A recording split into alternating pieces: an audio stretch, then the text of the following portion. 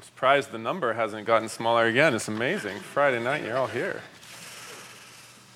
All right, well, here we go. Oh, look, another water. Dave Hatcher said there has been a red phone line going between us, but I have to say, I'm always the one asking questions. I don't think he's ever asked a question yet of me, so that was really nice of him to say that. I'm glad John has helped you. So our last talk, obviously, the Huguenots and consent of the governed, and this talk is called Samuel Rutherford and the Rule of Law. Those are really joined topics, so these are the same thing. It took a little bit of linguistic challenges to divide them all because you can't really separate them. When I teach my government class, we actually teach rule of law really early and consent of the governed a lot later because this is actually the more important topic. In fact, I might say that each talk builds on the last one, and I think we're getting more and more foundational as we go on in these. So I noted last time that what began in France didn't mature there, but it matured in England. So now we're going to pick up and move in our history study and move both in time, about a century, and move places. Our time now is going to be the 1600s, and our period is going to be the English Civil War. I do hope you know that England had a civil war about 200 years before America did. It's important to remember. Now, this time period is filled with men and women who we often refer to. We're in a place I think more of you know about than the Huguenots. And maybe some of you study the Huguenots, but tend to know a lot more about the Puritans. Right? That tends to be a little more known. And of course, there's always that term pilgrim that's out there and is very loose. But in truth, it was a time when many people were leaving England for safer places, just as people had left France to get to England, then go a century, and then people are leaving England to get away from it. It's not much to France at that time, but England was not safe at our time. It is worth noting, my October this year, we've been working actually in the early Middle Ages through people, and so it's been fun to note, okay, this is me probably being far more transparent than is good. But I live in California. You might know that people think it's evil there, and it's the great Satan, and we have lots of people always saying, get out of there. What are you doing in that state? So it's been fun doing the early Middle Ages because in the early Middle Ages, all these barbarians crashed into the West, and everybody that wanted safety went to the East. But, it was the West that had all the exciting stories. The East is just Byzantine Empire, and what did they have but icons? So thank you. Yes, it is. Oh. So people are always leaving dangerous places. This is one of the things you see in history. People are always leaving dangerous places and going to Tennessee or somewhere else in the East. But just hear me out here, because you're here and I feel a kinship to you because you're in one of the liberal capitals. I do actually enjoy that I think your governor was crazy than mine. So. But it's all those that don't leave that end up achieving the exciting things in history, right? You never actually follow the people that are leaving for safer places. You don't read histories about those people. You read the people that stay, or you read the people that go to a more dangerous place. That's what you read about. One of my favorite quotes is, and I got to use it this year, but it's Augustine at the end of his life. You might not know this, but his town was being attacked by Vandals as he was dying. And a lot of the clerics he worked with in Hippo were encouraging him to get east where things were safer and sane. And he was outraged at them. And he said, what? The city of God does not leave her citizens. Well done. Yes. Captain goes down with the ship. So he stayed. And that's a bit of why we remember Augustine and not all the people that were with him that said he got to get out of town. Amen. So for today, we're going to talk about Samuel Rutherford, who lived during a very tumultuous time, and he stayed there. Historians estimate that about 100,000 people living at the time were leaving, many of them to colonies in America at this time, others to the Netherlands and other places round about, because Rutherford's time was a rough time, a really rough time, and he was really roughed up by it. Now, biblically, we could call this, to use a term that David likes, a time of trouble. Or time of great need on some translations. So I'm going to get into his life, but I don't want to go there before giving you a passage to think about and doing a little talk on this passage first. So I'm going to read Hebrews chapter 4, start at verse 12, and just read just 4 verses. Actually, before I do that, let's pray and get into it. Father, thank you again for another session together. Make this profitable for us, that, Father, we would know how to think well about what you do in time, and we might know how to station ourselves in you for the challenges of our age. And that, Father, we might, like those that have gone before us, quit ourselves like men. In Jesus' name, amen. Amen. All right, so here, and again, I'm going to do the same thing. I'm going to comment on it. But Hebrews chapter 4. I'm in the wrong place, sorry.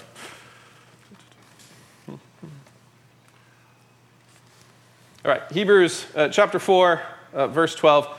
For the word of God is living and powerful, sharper than any two-edged sword, piercing even to the division of the soul and the spirit, and of joints and marrow, and is a discerner of the thoughts and intents of the heart. So we're thinking on the word of God in this passage. And there are 3 propositions that it starts with about the word of God: that it's alive, that it's a sword, and that it reads us, right? Our minds and our thoughts. Now, there is an old debate that wonders if the word of God here is referring to Jesus or the Bible. Is this scripture or God incarnate? And I want to start off by just saying, as for me and my house, I think that's a stupid separation. This is a problem given to us by the Bartians, who always posit a separation between the Bible and Jesus. Biblical language, unlike that, is intentionally ambiguous and purposefully overlapping. For instance, in the book of John, Jesus talks about Scripture as the Word of God, John 10:35. But then if you go back at the beginning of it, John calls Jesus the Word of God in the same book. Right? So in John, the same book, the same author uses the same word in 2 completely different ways. Right? He conflates 2 designations for one term, one putting on the Word of God reference to him referring to the Bible as the Word of God. Make sense? Now, this seems to be an intentional commingling of the inscripturated Word of God and the incarnate Word of God. And Jesus and the Bible, they commingle. And so we should use the term interchangeably. To hear the Bible is to hear Christ. It is why we stand on Sundays when we read it. And it's why in the next verse, he's going to call the Word of God a hymn. All right? And so this is where I'm getting to a point in all this. Verse 13. For there is no creature hidden from his sight. Word of God. But all things are naked and open to the eyes of him to whom we must give an account. Now we can read this verse in 2 ways.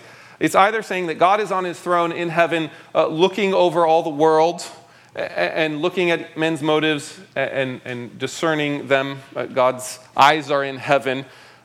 But I don't think that's the correct interpretation, since we were just 1 verse before talking about the Word of God that we read. The eyes of God in that sense is looking at us. We could even say that this might be poetic, looking at us up from the Word of God as we read it. Right? The eyes of God in that sense are looking out of the Word. Make sense? Meaning we don't just read Scripture, but it reads us. We're being read while we turn the pages. Make sense? He is dividing our thoughts, or he's dividing your thoughts to you as you read his thoughts to you. There is no book quite like it, for in the pages of the Word of God, God works on us, and you can say from Scripture or from his throne in heaven, but he works. Verse 14. Seeing then that we have a great high priest who has passed through the heavens, Jesus the Son of God, let us hold fast our confession, for we do not have a high priest who cannot sympathize with our weaknesses, but was in all points tempted as we are, yet without sin. Now, you might not realize, but I'm just reading 4 verses, far less than last time, but Hebrews moves fast, really, really fast. It's incredible. In just those 3 verses I've read so far, we have moved from the idea of cutting joints and marrows to sympathizing with us. That we're being consoled in our weakness by one who is called a sword. Right? It moves fast, this verse. If this is a Christ, and I do think it is, Christ it manages in just 3 verses to be terrible and tender, to be both high and humble, He both cuts us and he cradles us. He both injures us, cleaving us, it says, and he nurtures us. We know that he'll judge us, and we know that he died for us. I mean, this is just really quick movement in all of this about how infinite this man was in his personality and all that he can do. And then the writer ends, because of this, with a single exhortation. Verse 16, "Let us, therefore, come boldly to the throne of grace, that we may obtain mercy and find grace to help us in times of need." And there's that expression, times of need. The writer of Hebrews puts an awesomely large Christ before us to encourage us to run to a throne of grace so that we may be able to handle our times of need. Now, this passage is one I cannot read without thinking of our man tonight, Samuel Rutherford. He managed to pass through a great time of need in his life. He is a scholar, a preacher, a teacher, a pastor, a political scientist, a powerful communicator, a political exile. To this day, his devotional classic, The Loveliness of Christ, still moves souls. To this day, his political classic, Lex Rex, still moves statecraft. Of his pastoral nurture, Charles Spurgeon said of Rutherford's writings, quote, "They are the nearest thing to inspiration which can be found in the writings of mere men." That's quite a praise. Of his political prowess, well, in Charlottesville, Virginia today, free legal service can be had from fraternities that work through the network known as the Rutherford Institute, referring to this man. And their motto is, "It is our job to make the government play by the rules of the Constitution." Lovely motto. But notice, both of those are Rutherford heritages, right? So Rutherford's legacy is broad. I mean, and it's still potent to this day. We can see the truth of what the writer of Hebrews is saying. The broader the Christ you have, the larger, the more expansive the Christ you have in view, the bolder you can be for all that life throws before you. Rutherford's life needed this kind of boldness. Perhaps if you think back in history class, I always, context, I always want to get people in their context. So you know the terrible turmoil of England in the reign of Bloody Mary. I hope if you don't, J.C. Ryle has an inestimably good book about it, and I can tell you about it later. Mary died after 5 years of rule, and then Anne Boleyn's daughter Elizabeth became Queen Elizabeth, and that is considered England's golden age. This is Spencer's Fairy Queen, who reigned from 1558 to 1560. I can't remember. But anyways, England became a haven for the Huguenots from France. And then she died. And when she died, Rutherford was about 3 years old. Makes sense? She had no children or siblings to crown, so the crown passed to her cousin in Scotland, who was slightly French, James VI of Scotland. And he became the first king in England with the name James. He's where we get the King James version of the Bible from. Great Bible, terrible man. I do love the King James Version, but the King James Version always holds one suspicion for me, and I want to tell you what my suspicion is of it for you. I love the text that comes from, I use the New King James Version, but James allowed the commissioning of this Bible if the committee promised to make no references to tyranny in it. So unlike, say, the Geneva Bible, the King James Version was made so that all references to tyranny would be taken out of it in notes and the way they translated it. So there you go, King James Version. Now, political turmoil ensued with James's crowning. Now, unlike Mary, who had an agenda, when she came to power, she just wanted to get rid of all the Protestants. James was just selfish. There was no agenda. So the golden age continued, at least in places like literature, but the church struggled because of him. 5 years after becoming king, Puritans left for Holland. 5 years before his death, Puritans left for America. Both of those groups were trying to escape this man. Makes sense? This guy. James died on March 27th, 1625, and things went from difficult to dictatorial with his death. James's son Charles took the throne. Charles I's main aim was to tame, trim, and finally terminate the English Parliament, ruling as a monarch without any bothersome checks and balances. A lot of this is because he's looking at France, and he's like, man, I like the way they do it in France, and wanted to do that in England. And that meant controlling all things, even the pulpit. So soon after coming to power, our man, Samuel Rutherford, who up to this point had been a simple small-town pastor in the borderlands of Scotland, whose whole life consisted of ministering to farmers, suddenly found himself standing before the highest court in the land, the Court of High Commission, facing charges. I do wonder at times if we would even know about him otherwise. I mean, he's everywhere known now, but I think the only thing that made him knowable in the end was his life got interrupted by trouble. His trouble propelled him into all the critical places that follow. So, take a lesson from that. Often our troubles can work a man or a church a lot of good. Now, for Rutherford, as things, at first his charges were dropped, he was let go, but 6 years later he was there again, standing before the same court, this time not for preaching views that offended the government, but for publishing views that offended the government. Now, we can hear about time periods when sermons can put people into court and think, man, what backward times. I'm glad we don't leave then, but my friends, those are our times too. In 2014, Houston, Texas city officials subpoenaed sermons from the area pastors to see if they were criticizing the new city ordinance at the time, 2014, that allowed men who identified as women to use the women's restroom. So notice these things are still happening. Coercive governments cannot handle free pulpits. So these things still happen. So, small-town pastor Samuel Rutherford was before the highest courts in the land, first for a sermon, then for a book. A heavy punishment was put down upon him at this time, defrocking, and that was something that the government could do.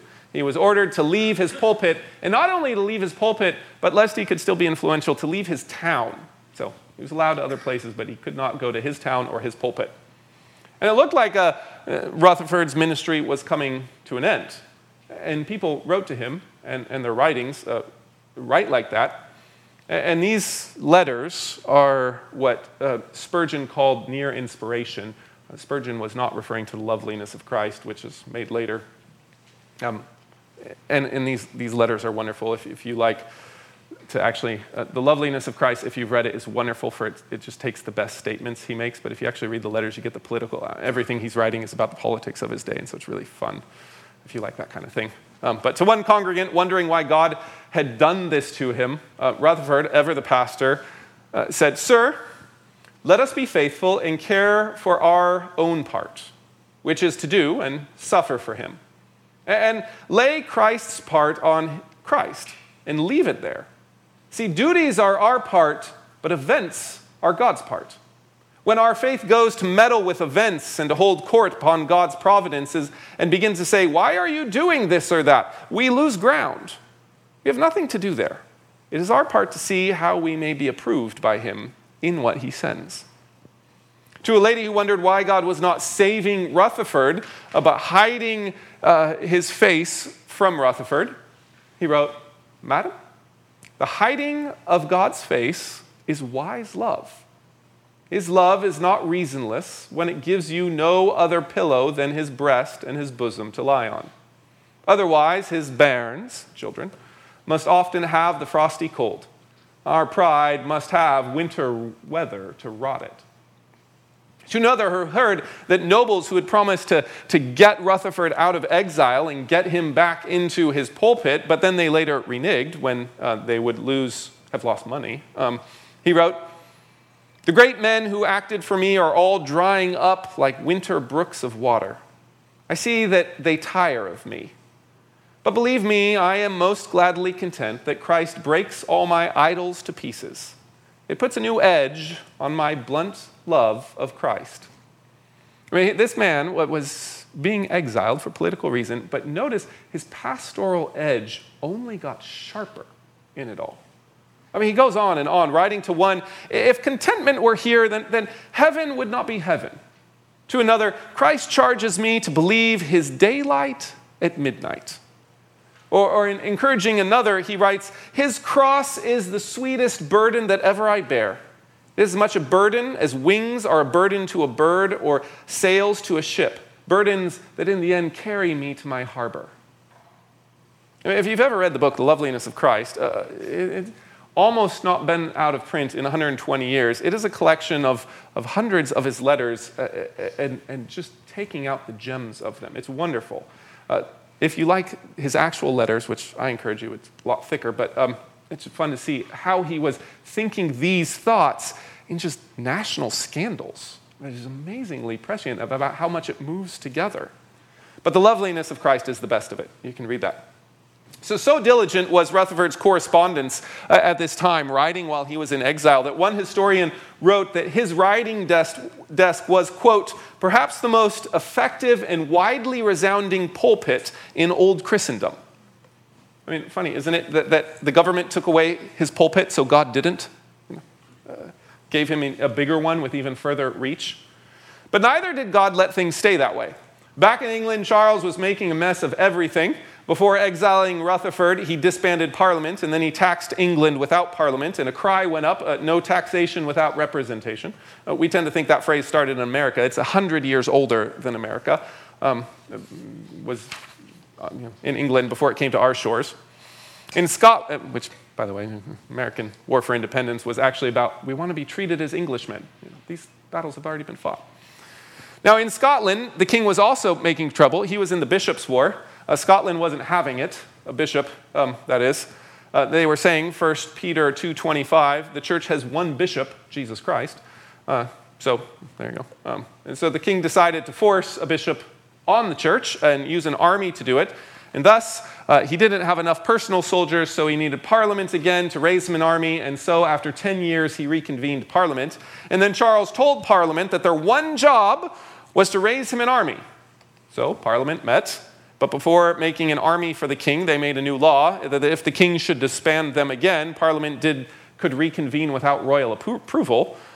Charles was incensed by this, so he used his guards to attack Parliament, and then Parliament did raise an army, but this time to defend themselves against the king.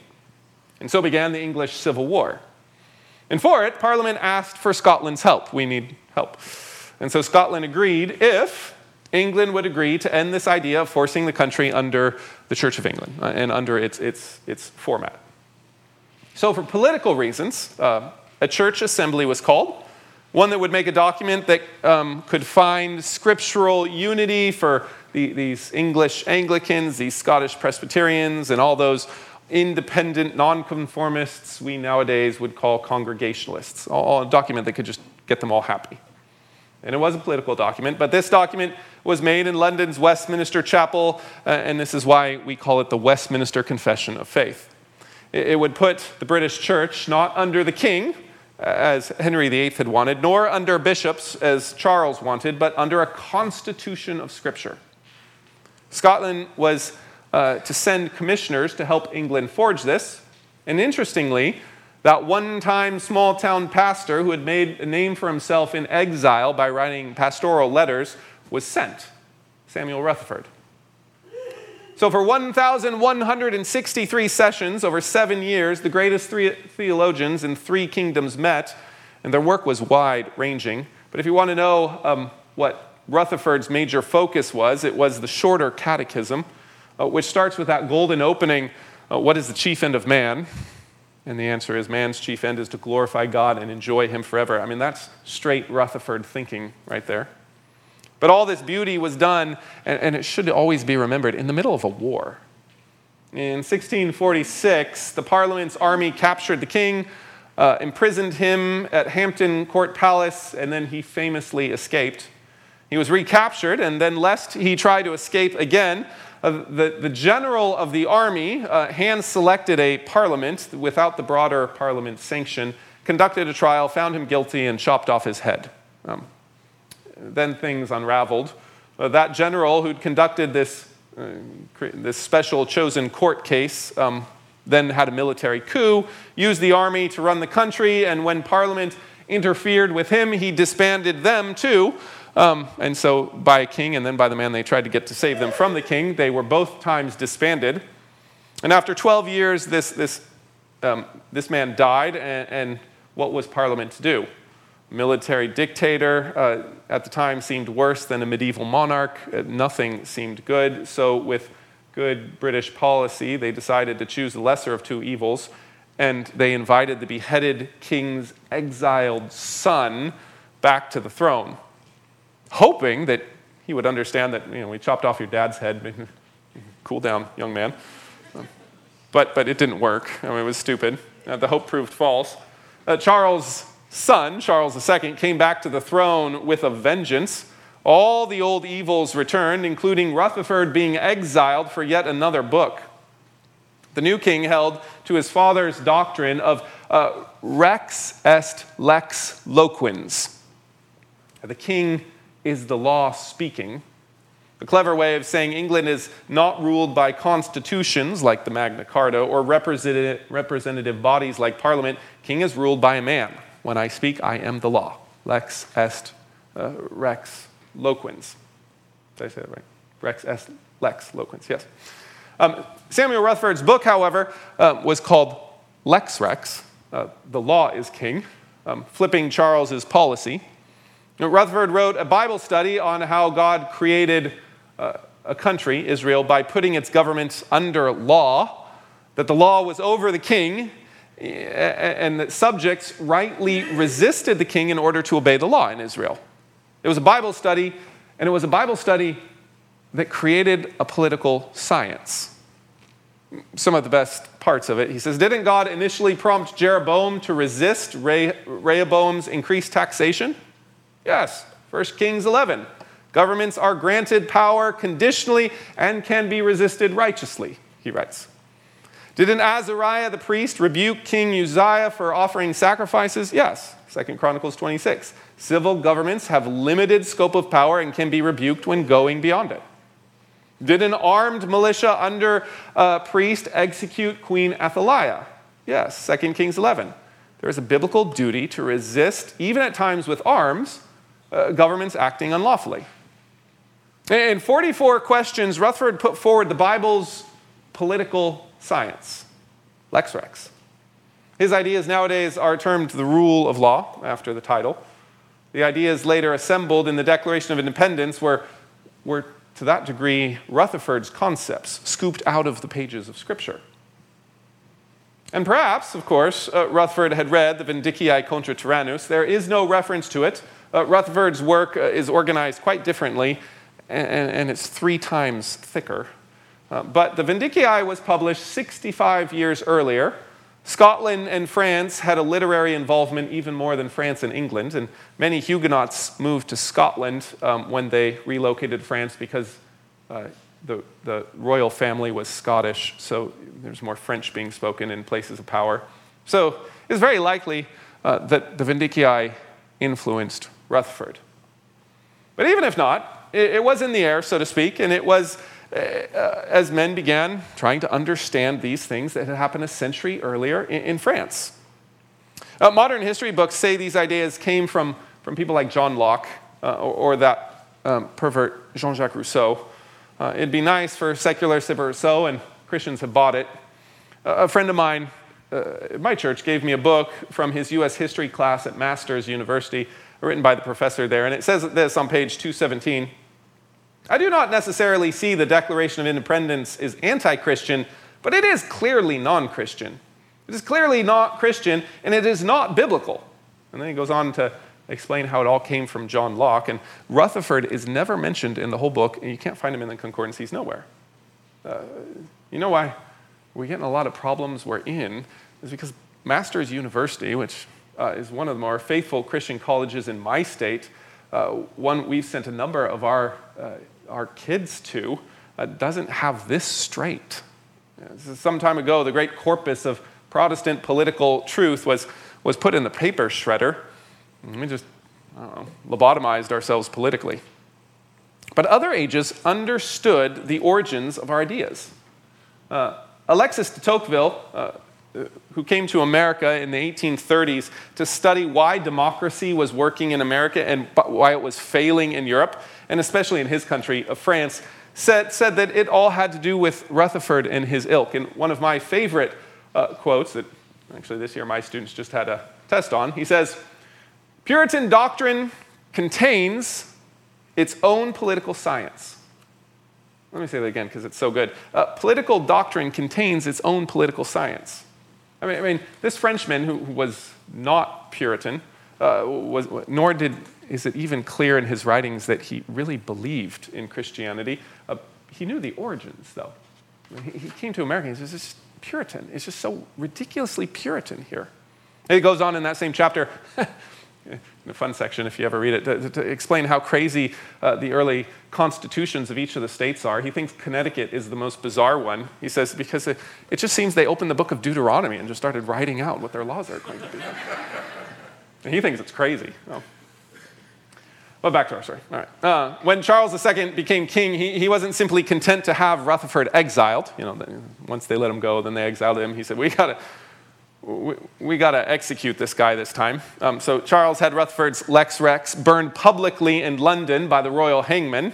And then he was summoned to court. Rutherford was 61 years old at the time, and his health was failing. And so he wrote back with wonderful sharp wit. That's not something you get from him in his earlier writings, but it is fun that it was there. It really showed up in his later days. You might have heard it, but he said to the king's summon, "I have got a previous summons before a superior judge and judiciary, and I must answer that summons first, and before your court day arrives. It will be a court few kings and great men have ever come to." I mean, how's that for a comeback? He then died. He did die before the summons date. His tombstone in St. Andrew's Chapel is there, and it still bears the wonderful inscription, "What tongue, what pen or skill of man can famous Rutherford commend? His learning justly raised his fame, true godliness adorns his name. He did converse with things above, acquainted with Emmanuel's love. More orthodox he was and sound, and many errors did confound, for Zion's king and Zion's cause, and Scotland's covenanted laws.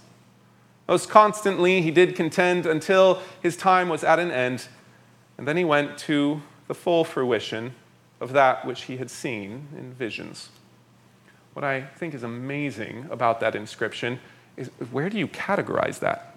I mean, is it praising him for theological acumen, or for political acumen, or for spiritual insight? I mean, it's all of them. It's just all mixed together in that. I mean, Rutherford's life stretched so broadly, from devotional epicenter of his pastoral letters to theological powerhouse in the halls of Westminster Chapel to the political shrewdness of Lex Rex and dealing with politicians. I mean, how do you sum up a man like that, whose heart is so soft, but whose mind is so sharp and just has such a forceful effect on every area of life he touches? And I actually want to answer that question, and I want to answer that through Hebrews 4, with which we started with, by noticing the most important point of Rutherford's life and actually making a connection to things I talked about before, just before this, with the consent of the governed and knowing your heritage. And the first thing to just observe with Rutherford is this, and it's very simple. The Word of God is our rule. The Word of God is our rule. And the very obvious thing to see in his life is there never would have been a stable understanding of the rule of law in society if there hadn't first been a stable understanding of the rule of Scripture in the church and in this man's life. See, the one begets the other, right? In the 1500s in England, England saw men fighting for the authority of Scripture.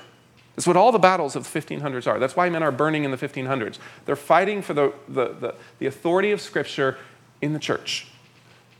And then go a century later, and it's the 1600s in England, and we see men fighting for the rule of law in the land, right? Because the one begets the other, right? It begets the other.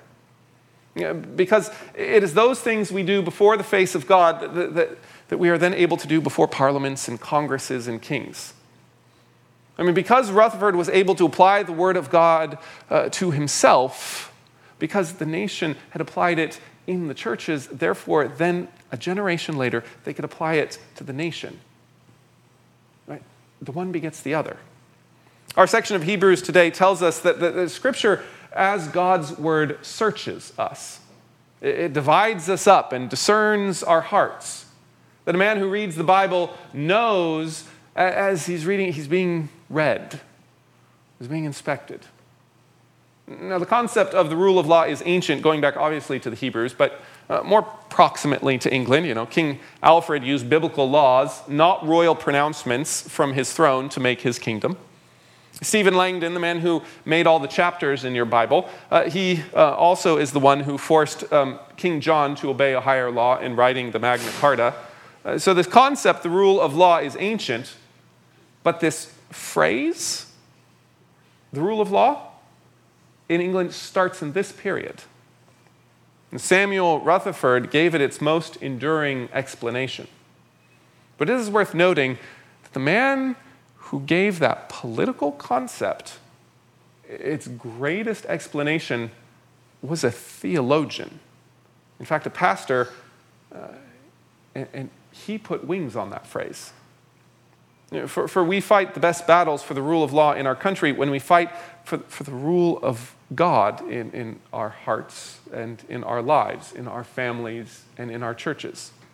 The honoring of God's word as our law is our education into honoring the rule of God outside, out the doors, outside the walls of the church. James 4:12 says there is one lawgiver. Right? There is one lawgiver. And we know he's talking about Scripture because he calls it the perfect law of liberty. The point is this: understanding law begins in this book. We must have the Word of God as our rule if we're ever going to have the rule of law anywhere else in society. It just takes a generation of doing it faithfully, and you see it survive. And then the second thing to see, also from Hebrew, is that the Word of God must cut both ways to do this. What is wonderful about Rutherford is that a man who is remarkable for his political perception was an outstanding pastor to others, and what's really going on in the loveliness of Christ? To himself.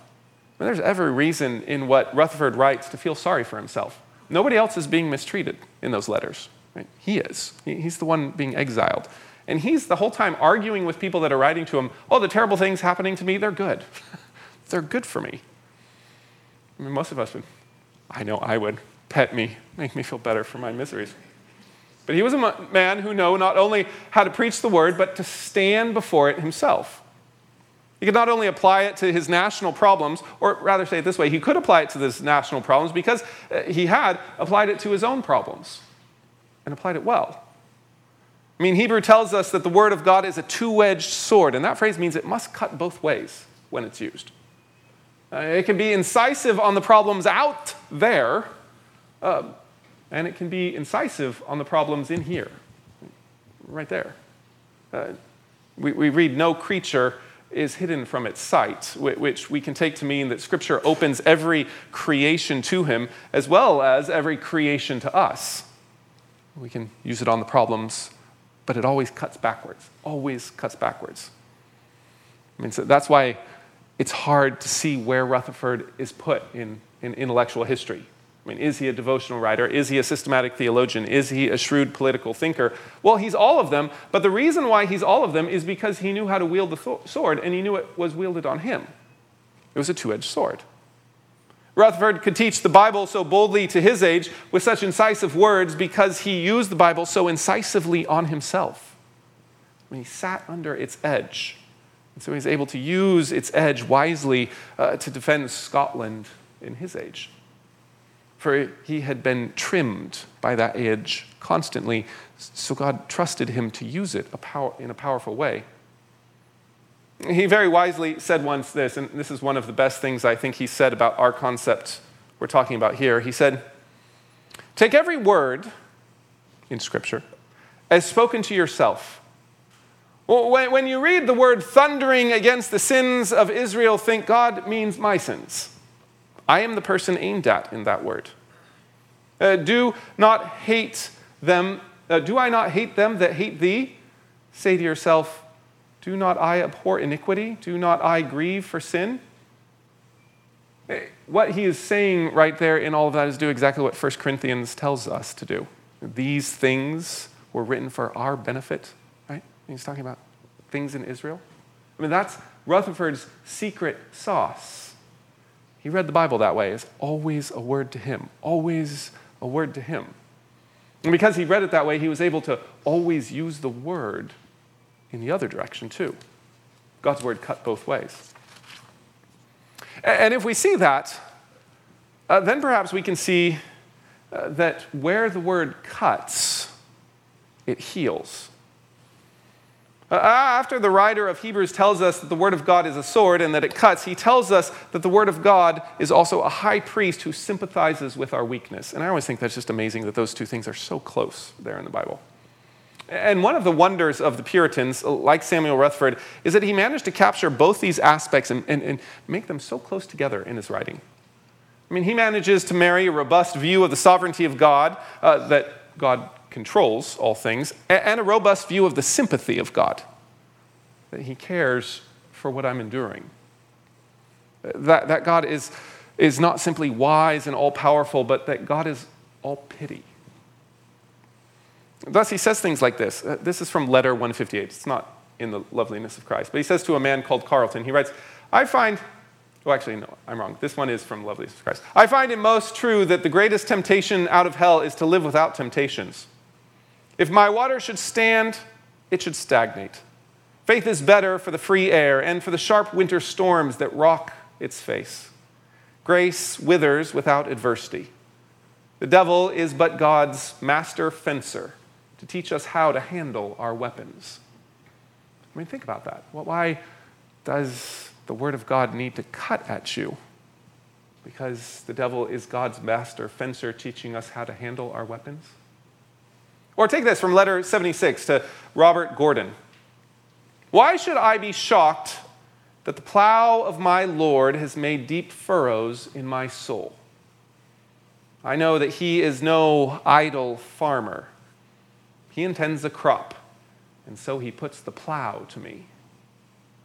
I mean, imagine that. Notice in each of them, there's always an edge to what he sees God doing. And yet, he's encouraged by that edge.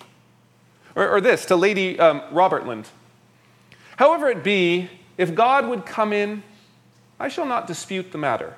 Even if he makes a hole in me or breaks my locks, I should be content that Christ and I met. I find crosses shape us to his own image, cutting away pieces of our corruption. So, Lord, cut. Lord, carve. Lord, wound. Lord, do anything that perfects thy Father's image in us.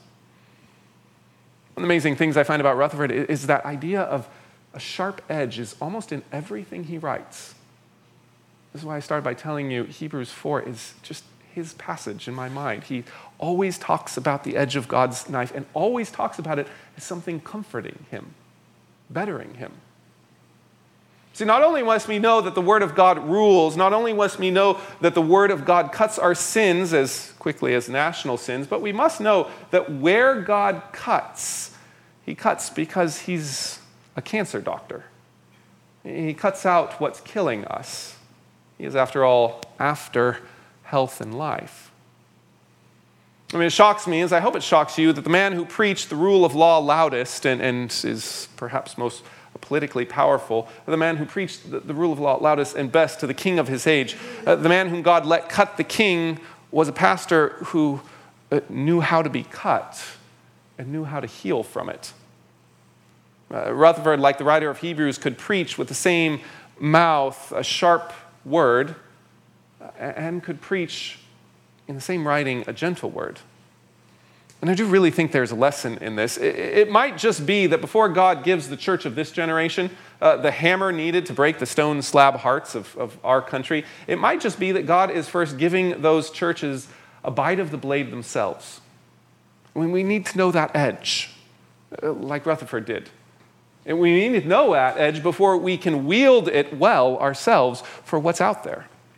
We need to know priests. We need to know the priest who sympathizes with our weakness like Rutherford did, before we can boldly use that same blade on the world around us and use it in a way that we say this heals by using it. It's not just vindictiveness. I mean, this is the shape of Rutherford's life. God made his mouth a sharp, double-edged sword. He made that same mouth that was like that from the most gentle man I think you can find in pastoral writings. I mean, he both could speak of strokes and suffering and comfort and sharp edges. For we must all come to believe that where the word of God cuts, it intends to heal. We can only come to believe that when we know that cut, because we've been cut by it. And that's not a bad thing. Well, I hope I've made my point in that, but the point, to just sum it up, is one of the most amazing things when we think about political doctrines, political science, is as you look at history, they keep being born by pastors who have to deal with the Word of God in real life. We are a wealthier people, but we have been made wealthy by the Word of God. Well, let's pray. Father, thank you for these words, and Father, bless the places where these things fall short. Make us understand, but Father, help us see. Oh, your kind providences in time and space. Father, you have been working good in us by the same means which you break sin and break our enemies. Father, it is amazing in all these things that you can do it all. And I'm reminded of that phrase, Lord, that you taught the Puritans, that the same sun which melts the butter hardens the clay. Father, thank you that you are constant, but Father, treat us in all of that constancy as we need to be treated for the situations we are in. Bless us in these things. In Jesus' name, amen. Amen.